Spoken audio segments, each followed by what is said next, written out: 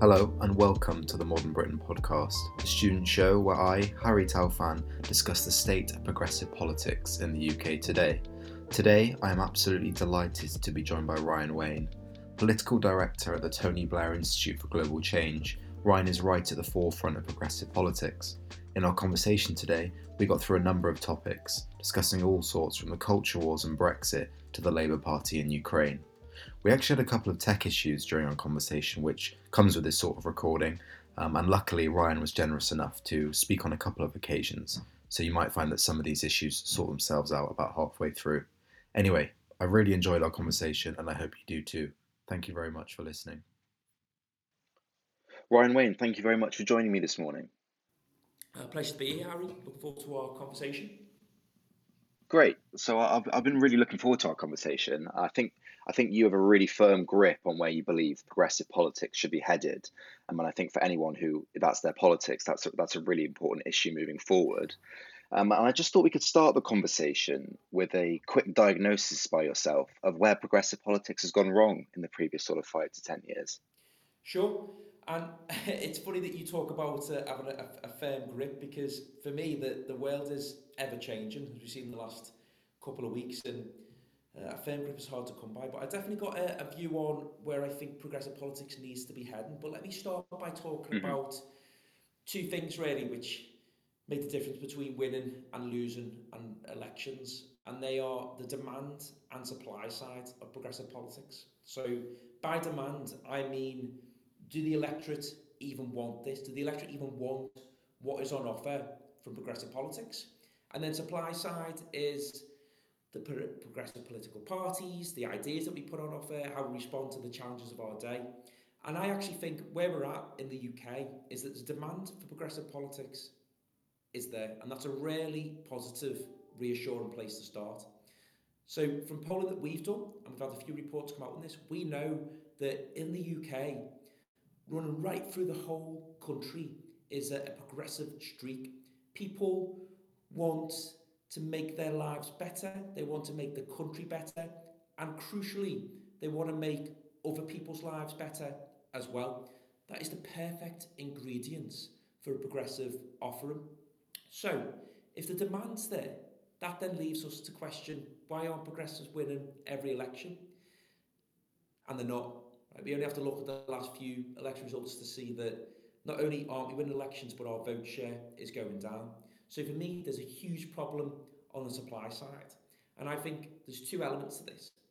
One, I think progressive politics on the supply side in the last few elections has been seen as economically incompetent.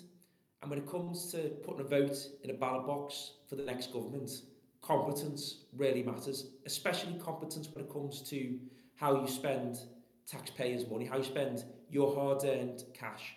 And I don't think in this country people quite have trust and confidence yet in the Labour Party's ability to spend taxpayers' money.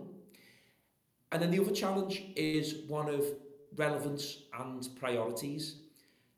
Again, when you're going to the ballot box and you're deciding who the next government should be, you want to make sure that they have at least similar priorities, or they care about the things that matter to you and your life.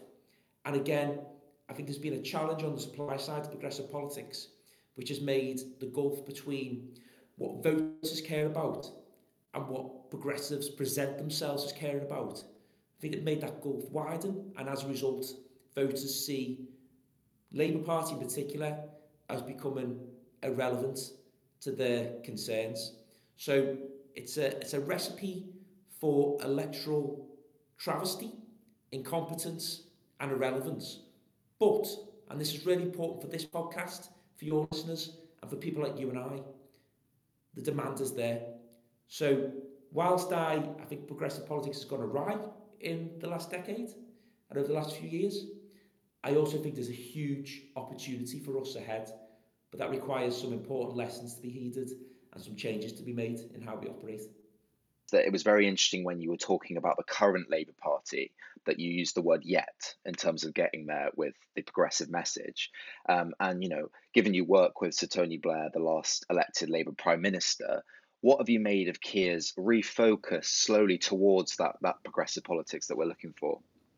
Honestly, I think it's been really impressive. I think Kia is coming Hmm. from such a low base, and I can't express enough and use the gravity of the challenge that Keir Starmer faced when he became Labour Party leader in terms of the turnaround job. And the fact that we are now ahead in the polls and looking to the next election where Labour is even in contention, I think is a testament to Keir, especially given the challenge that he's faced in having to navigate being the leader of an opposition where you're not naturally given a hearing during the pandemic. And obviously now with a new crisis unfolding in Ukraine, I think he's done a really good job and he's moved in the right direction. But it's one thing being on the road to recovery. It's another thing when you look at just how long that road is. And there's always a sense that you want to keep your foot on the accelerator pedal. And I think Keir knows that. But I think we all have responsibility to almost hold him to account on that and say, go as fast as we can. And in return, you have the support of progressives. So we will be with you every step of the way. What that means in practice is he's took the fight on anti-Semitism and he's drawn a clear red line. I think that's exactly the right and necessary approach, not just from a win an election perspective, but from a moral perspective. But now, to ready ourselves in the next election, we've got to do the hard work on the ideas and policies that are going to respond to the transformative decade that we're in and going to speak to the challenges of people's lives. So going back to that priorities question again. And also, we've got to make sure that we are looking and remaining competent and credible on things like how we are going to spend taxpayers' money. So that's really important as well for Keir to keep an eye on. Tricky issues like the culture wars and where Labour fits on that, they are all potential banana skins and the things that the Tories will throw at us in the build-up to the next election, hoping that we slip on them. And again, I think Keir's got to be very shrewd in how he navigates and operates in that regard. Definitely. And in fact, that was actually what I was going to ask about you next, because it is sort of the issue that progressive politics perhaps doesn't really want to talk about, but like you said, could be the banana skin for any campaign that's going into the election. And you sort of said there that that has to be successfully navigated. Do you have any idea about how that can be done? Is it just keeping an open discussion, and being the party that represents a large range of ideas on these issues, or how can we do that? That's definitely part of it. We need to embrace and be comfortable with different perspectives, and we need to Mhm. recognise that debate and being able to challenge sometimes if that can cause us to feel a little bit uncomfortable at times. That is Yeah. key to making progress. It always has been. It's part of human history. It's a key part of human history. It's part of progressive history as well, progressive political history. So I think you're right in terms of embracing debate, but looking at this as an election, we can't just wish the cultural war challenges away.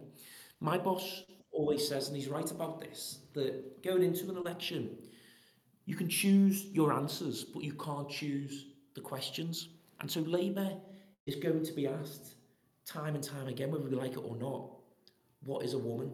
And that is a hugely tricky question that I don't think any of us would even try to contemplate an answer to a few years back because we wouldn't have needed to even answer it or think about it. These culture war issues aren't going away anytime soon. So you're right. We need to make sure that we start off by recognising that it's progressive to embrace debate and to champion debate. And we definitely don't want to be in a space where we're cancelling people or calling for people to be shut down because of their viewpoints on sensitive subjects. Obviously, if that strays into hate speech or in calling for violence or physical harm, then that's a different matter. But when someone is expressing a perspective or an idea, we need to not just not shut that down, but but champion that and celebrate their right to do it. And we also need to recognise that progress and common sense go hand in hand as well. I really do believe that across Britain there is a progressive streak. And so some of the cultural issues where we're talking about progression and moving things forward and making lives better, particularly for the most vulnerable in society, I actually think there is instinctively broad brushed support amongst the electorate for those changes and that progress to be made. But where we'll lose voters is if we start to run up against common sense. So, in the issue around trans rights, for example, making it not okay to talk about being a woman and having experiences of being a woman, and also not recognising that there is a difference between biological sex and gender, they're all actually common sense issues. And when you speak to trans activists or you speak to feminists and when you speak to voters, you actually find broad brushed agreement. I think we actually agree on a lot more than we disagree on. But I do think we need to inject more empathy into this debate.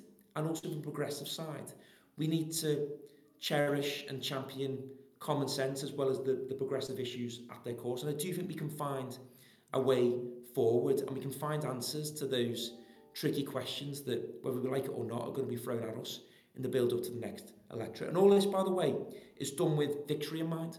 We want to get back into the business of winning elections, of restoring progressives back into power, so that we can make lives better for the most vulnerable in society, for those who we really do need to protect and whose rights we need to champion. So this was the point in our first conversation where the tech issues just became too much. Our conversation continues about a week later, and hopefully you can see some of those problems are now resolved. So, in our previous conversation, we'd been discussing how Labour might navigate the so called culture wars, and we spoke a bit about taking sort of the common sense position and keeping the conversation open. As we were just saying before we started recording, the next week it seemed almost coincidentally Labour were thrown with every question they could be about how to define a woman, and there were quite a few different responses across Labour. So Streeting was pretty biologically blunt about it, but Angela Rayner and Starmer were a bit more cautious. And I just wondered, did you catch that on the news? And what did you think of Labour's sort of continuity on that issue or position on that issue?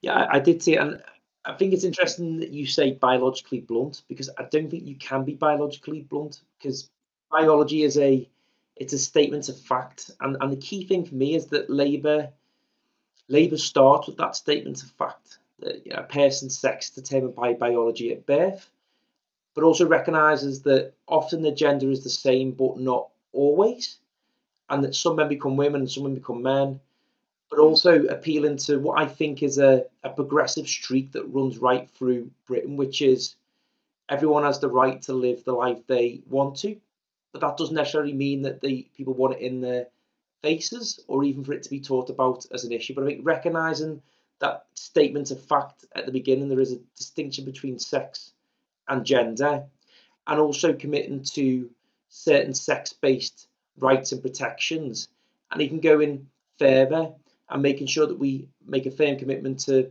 being free to talk about what it is to be a woman by sex. So talking about things like having a period and menopause, as well as offering those protections, is absolutely critical. But at the same time, I do think there is a progressive streak that runs through Britain. I think you can appeal to that, and I think it's our values on our side of the fence, right? We believe that people should be able to live the life that they want to live. I don't think any of those things are incompatible. I do think we should be making calls to calm the debate down, and we we seem to exist in a world dominated by the loudest, often angriest voices on this issue, but also on many other issues. And people are entitled to their views, particularly on sensitive issues like this, without having accusations of phobia held at them. But I think ultimately we should want to live in a world where women and trans women are supported, heard, listened to, looked after, but ultimately they can live the life that they want to. Honestly, I think you find very few people in Britain disagreeing with that. But we've got to calm it down as a debate. And I also think we've got to take it away from the spotlight, because often the people we're talking about, those very vulnerable people, they don't want to be the subject of mainstream political debate. And for voters, they want the Labour Party to return to talking about the challenges that they're facing on a daily basis and their priorities. Yes, I just want to pick up on that final point you just made there about that's what they want Labour to be talking about, because I saw Alistair Campbell this week speaking on Instagram Live, and he was saying that part of the reason that Labour are lamented with these questions so often is because that's what happens when you don't have a real sense of what you want to say, and sort of went on to be maybe just a bit critical about that there might be a lack of campaigns going on within Labour at the moment. And I know we were sort of pretty complimentary about Starmer's progress in our last conversation, but I just wondered what you thought of this assessment. I think it's a fair assessment. I mean, Keir has been up against it, right? If you were to put together a set of scenarios that a leader of a new party, a leader of a party who had faced one of its main challenges has been that it drifted even further away from the electorate, then a global pandemic and a war on the scale we've seen in Ukraine, pretty challenging, right, in order to get a hearing. So I think some of it is about airtime being stifled and the topic of conversation not necessarily being one that Labour is able to say anything different and not sure to say from the government. But I think politics is all about making the most when you do get the touch of the ball. And I think Labour has struggled with that. And what it is really missing more than anything is a plan. I think when you have a plan, you are able to bring your activists and members and MPs along with you.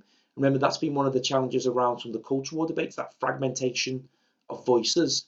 But also, you're able to respond and be in the debate when we're talking about things like the cost of living crisis, and critically be able to put forward alternatives and just give glimpses where you can, and when you hold the mic, give glimpses and show to the electorate and voters what it is that you'd be able to deliver for them. And I think it's right.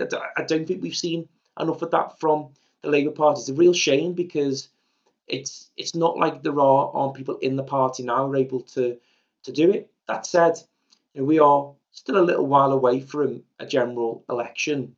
The cost of living crisis is only going to get worse, sadly, but Labour's opportunities are only going to get bigger. And I think now, if we can move on from the culture war challenge and have clear, robust answers to them, then Labour can be in a position where it starts setting out its agenda on education, on healthcare, how we shift from curing people and getting people into hospitals to preventative healthcare that takes people out of hospitals and provides care in the community, and an education system that takes account of some of the technological advances, and also on some of the tricky issues that are actually really hanging the government up in terms of their responses to some of the challenges of our time, for example, around Brexit, how we can build stronger relations with the EU. Doesn't mean rejoining the European Union, but Labour should certainly have a plan for what it would do in government in order to feed the appetite both on a European side and a domestic side now to build those closer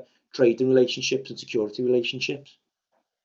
Isn't the risk, though, obviously you've mentioned Ukraine there, and obviously Starmer also had to deal with COVID, which was an incredibly, a very difficult situation to be in opposition to. But why do you think Labour have to wait for these moments? Because, even whilst the Ukraine situation is unfolding, you see, I've seen today Rishi Sunak's announced that he's asked the Royal Mint to create an NFT to be issued by the summer, which, to be honest, is probably, as a single example, not a very important example. But I think it just shows holding two ideas in your head at the same time. Do you think it could be risky having this sort of attitude that Labour have to wait for these opportunities? Why can't they be talking about it now as well as Ukraine? No, I think you're right.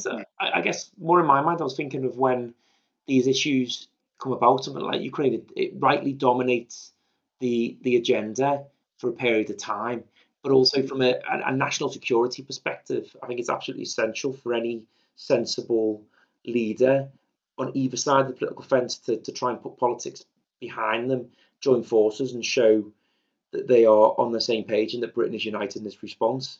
But like you say, that's time limited. And of course, Labour should be putting things out on a regular basis now. But all of that has got to be anchored, I think, in a plan which is sits behind a very clear narrative and vision for Britain. And those things take time to get to.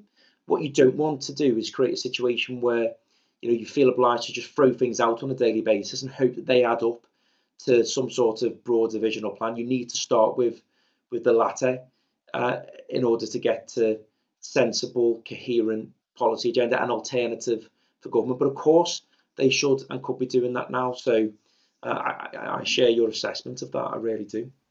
Okay, and you were talking about Europe as well, and the how Labour might frame that in the future. And I was watching your conversation with Sir Vince Cable at the Oxford Union the other week, and I saw you at the time you were sceptical about the prospect of a second referendum due to the divisions it might reopen. I think history probably proved you right on that one. And I was just wondering, moving into the next election, you have said before that talking about rejoining the EU or divisive arguments at that sort of nature can take away from the fact that we can forge stronger relations with Europe without straying into those sort of debates. So I just wondered, what should Labour be talking about in regards to Europe? Well, again, I think it's about appealing to the common sense of the British people, which is very real and very there, and also speaking to fact again. So the fact is that geographically they are our closest neighbour. The fact is that for us to have any sort of say on global affairs, for example, Ukraine, we need to be coordinating with our nearest neighbours as a minimum. But also from a common sense perspective, for us to return to prosperity, for Britain to grow again, for wages to go up, we need to increase trade. And we know that Brexit and how it's been handled by this government has really hampered and harmed that. And so it makes complete sense. And I don't think you find many people disagreeing with that, maybe a couple of ideologues on either side, that now is the time for Britain to truly move on and move forward from Brexit, reach out and work with our European neighbours and set out a common agenda, and that covers security, but it also needs to cover trade. From a political perspective, I think there is a challenge when it comes to things like free movement, but I think there's also now an opportunity to carve out an alternative way forward there, one that allows you to have a stronger trade relationship with Europe, but without accepting free movement, which I think probably is a step too far post-Brexit for Britain to return to. But it's also crucial on the progressive side of the fence that we don't rub it in people's faces around the decision to vote for Brexit. It was absolutely fine how people voted in the referendum. It was done with the greatest of intentions. I think Brexit's been implemented badly by the government. I think the majority, the British people, agree, but I still do think there is definitely a way forward that doesn't mean reversing the referendum, doesn't mean wrapping yourself in an EU flag, but does allow for a closer trade relationship with our nearest geographical partners. I also think, by the way, as travel reopens and as we enter summer holidays, I just think the very fact of people standing in different passport queues is just going to open our eyes up to some of the things that we've given up, but which we can get back with a few trades here and there. And I do think we can forge a stronger relationship somewhere down the line that really does speak to the common sense, broad brushed instincts of Britain, which I think are largely very sensible and very progressive.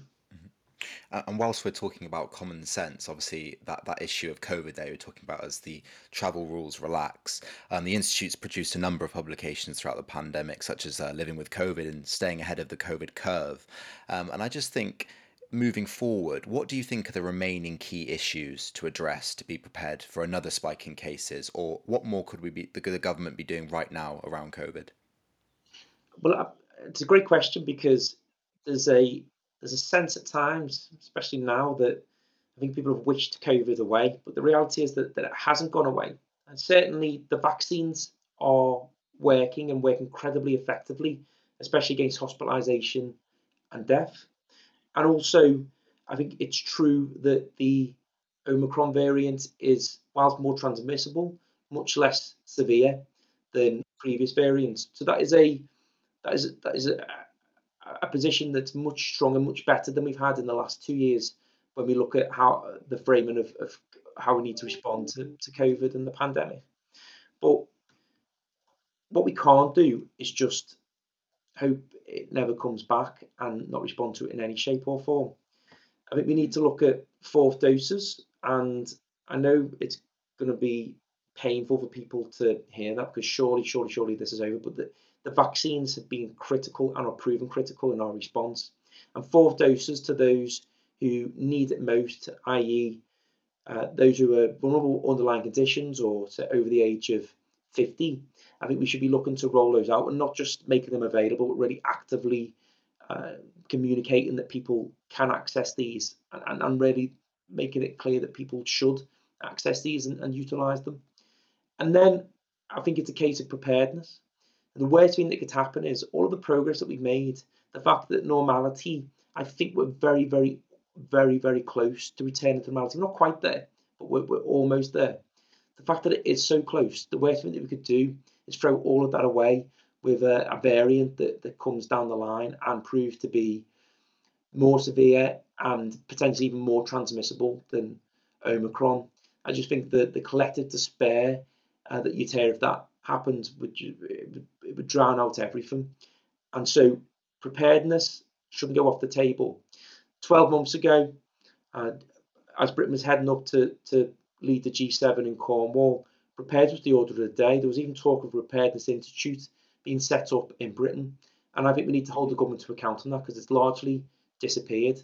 But actually, for COVID, but also for future public health and global health concerns, I think we need to make sure that we've got the right institutions in place and that we're coordinating globally around sharing genomic information, that we're sequencing tests, and that we are always investing in research and development that allow us to make vaccines and therapeutics at speed and at scale when needed, so we never repeat the mistakes of this pandemic again.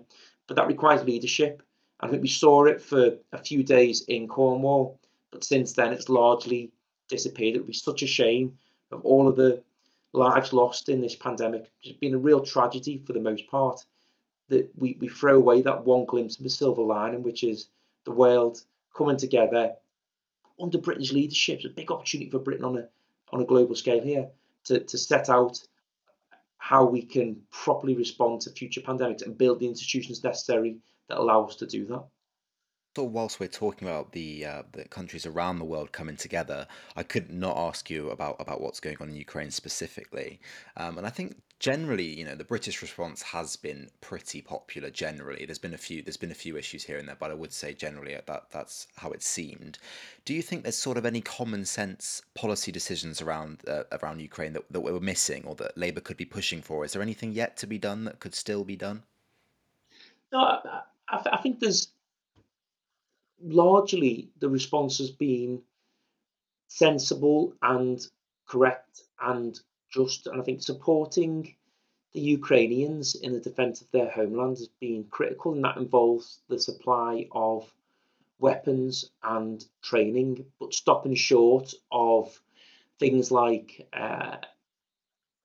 anything that leads to a direct attack on Russia, like a no-fly zone, like mean Russian aircraft being shot at. I think that's been sensible, and I'm really proud actually the Labour Party for embracing its roots, which are internationalists and which is around the creation of NATO. So that's been really positive. I do think there is more that can be done from a global perspective on communications into Russia. It's not necessarily a Labour thing to push, but Labour should never shy away from putting important ideas and initiatives on the table. But for me, we have to face the reality that we're probably going to only see an end to the bloodshed with some sort of negotiated settlement between Russia and Ukraine, and things like neutrality need to be on the table for that. I think Zelensky has demonstrated an appetite and leadership in getting to that, and rightly so, put some red lines on the table. But what really we need, and the greatest pressure valve that we can screw on Putin, is his domestic audience, his people in Russia. And so the economic sanctions, I think, have been powerful, and it's right that we squeeze those who derive their power from Putin. But also we should look at how we reach beyond Putin's new Iron Curtain and communicate directly with Russian people. And this requires, I think, a globally coordinated effort.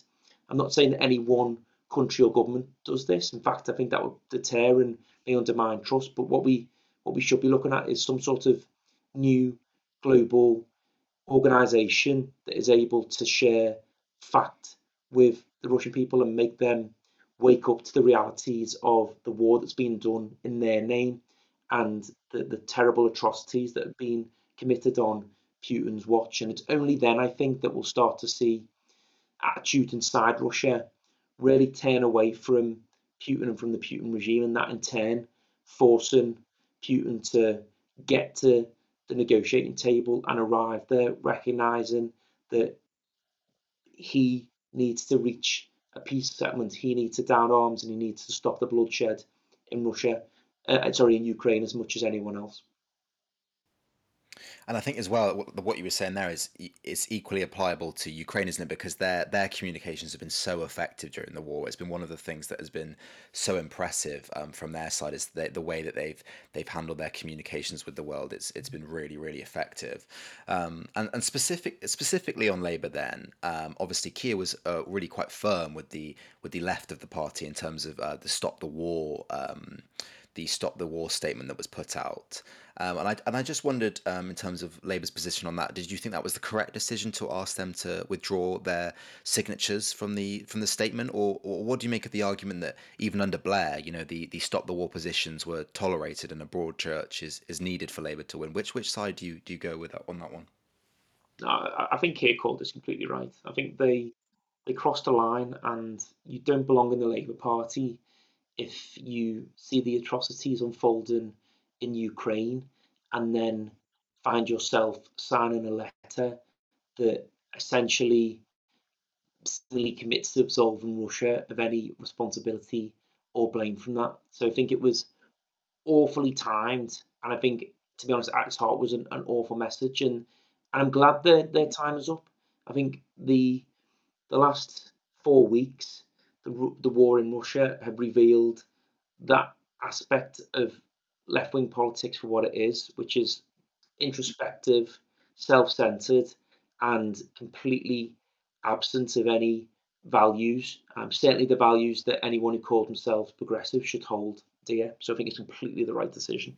Definitely, I think it's also shown on the other side, hasn't it? The right. I mean, some of Nigel Farage's comments have been even for him pretty surprising. I think we're just about out of time. I've really appreciated speaking to you. I've just thought I'd finish by asking maybe the most important question of the day. You're a big Liverpool fan. Do you think you're winning the league now, or is it still City's? You know what? I feel really confident this season. Never say that, and this is the first time I've got on record. I feel good, and I think this is Liverpool's year where we get to celebrate a title win properly, and I can't wait to be up in Liverpool with my friends and family, maybe a couple of beers in, watching Liverpool parade through the streets with that elusive Premier League trophy. We were robbed of a celebration during COVID. I think this is our season. It's poetry in motion.